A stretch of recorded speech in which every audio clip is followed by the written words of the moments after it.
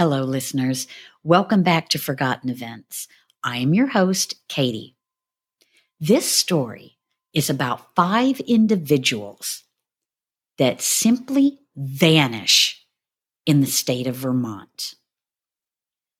This is the story of the Bennington Triangle.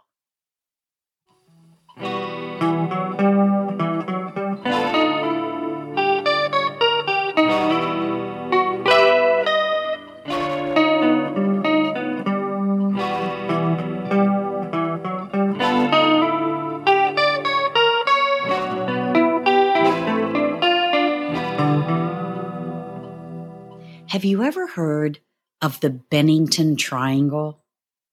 It got its name from an author, James Citro, when he was doing a radio show back in 1992. He was referring to the state of Vermont, precisely southwestern Vermont. Several people went missing in that area between 1945 and 1950. But the author didn't stop there when making the reference to southwestern Vermont. 2 books were published, one of them Shadow Child, in which the author devotes chapters of the book to the disappearances and the folklore about that area. The author goes on to state that the Bennington Triangle shares characteristics with Bridgewater Triangle in Massachusetts. It appears that this mystery has something to do with the Glastonbury Mountains. His books go on to tell the stories of strange occurrences happening in Glastonbury and the surrounding area for many years prior to the disappearances in the 1940s. One of those disappearances, probably the best known, is that of Paula Jean Weldon. But we start with the first disappearance. Between 1945 and 1950, 5 people disappeared in the Bennington area. The first disappearance was 74-year-old Mittie Rivers, and the date was November 12, 1945. Mittie disappeared while out hunting. He was a guide, and he was guiding a group of hunters up the mountains. And on the way back, he got somewhat ahead of the group that he was guiding and then simply disappeared. An extensive search was conducted, but the only evidence discovered was a single rifle cartridge that was found in a nearby stream. This really didn't lead to anything new. It was assumed that he bent over at some point and the cartridge fell out of his jacket or his vest. The disappearance occurred in the Long Trail Road area and Vermont Route 9.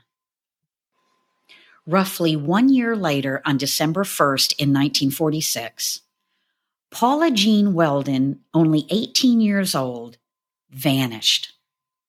Paula was a sophomore at Bennington College. She had set out for a hike on the Long Trail. She was alleged to have been seen on the trail itself by an elderly couple who were about 100 yards behind her. According to that couple, Paula turned a corner in the trail, and when they reached the same corner, she had disappeared. And I should mention that earlier in the day, many people saw Paula heading out, including Ernest Whitman, a Bennington Banner employee who gave her directions. An extensive search was conducted when Paula didn't return to the college campus. This included a $5,000 reward and help from the FBI. However, no evidence of Paula was ever found. Unconfirmed rumors speculated that she had moved to Canada with a boyfriend or that she became a recluse living in the mountains. And that just doesn't seem to make much sense. She couldn't have been carrying all of her belongings with her on the trail that day. Paula Weldon's disappearance was the inspiration for the 1951 novel Hangsaman by Shirley Jackson. This novel is more of a Gothic-type story, but it references the story of Paula Weldon. The third disappearance was that of veteran James Tedford. He went missing on December 1st, 1949, which is exactly 3 years after Paula Weldon vanished. James was a resident of the Bennington Soldiers' Home. He had been in St. Albans visiting relatives and was returning home via the local bus when he simply just vanished. Seriously, he just vanished. According to witnesses, James did get on that bus and was still on that bus at the stop just before Bennington. Somewhere between the last stop and the Bennington stop, James vanished. His belongings were still on the luggage rack, and an open bus timetable was sitting on his seat. His seat remained vacant. Paul Jeffson was the fourth person to vanish. And guys, he was only 8 years old. It was October 12th in 1950, and Paul had accompanied his mother in a truck. His mother had to stop and feed some pigs, so Paul waited in the truck. His mother was out of his sight for about an hour, and when she returned to the truck, Paul was nowhere in sight. Search parties were formed, but nothing was ever found. And although Paul was wearing a bright red jacket that should have made him more visible, no one saw him. According to one story out there, bloodhounds tracked Paul to a local highway where 4 years earlier, Paula Weldon had disappeared. Now, this is according to local legends, and I'm using air quotes when I say local legends. Just 16 days after Paul Jeffson vanished, the fifth disappearance occurred.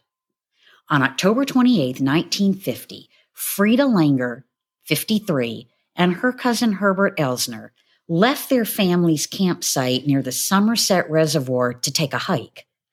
During the hike, Frida slipped and fell into a stream. Because she was clearly soaked, she told Herbert that if he would wait, she would return to the campsite, change her clothes, and then catch back up to him. Time went by, and when she did not return, Herbert made his way back to the campsite and discovered that Frida had not returned and that nobody there had seen her since they left together earlier in the day.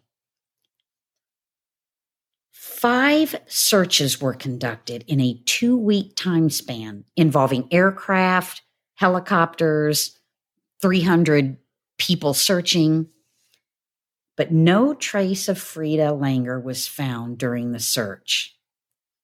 On May 12, 1951, her body was found near Somerset Reservoir in an area that had been extensively searched 7 months previously.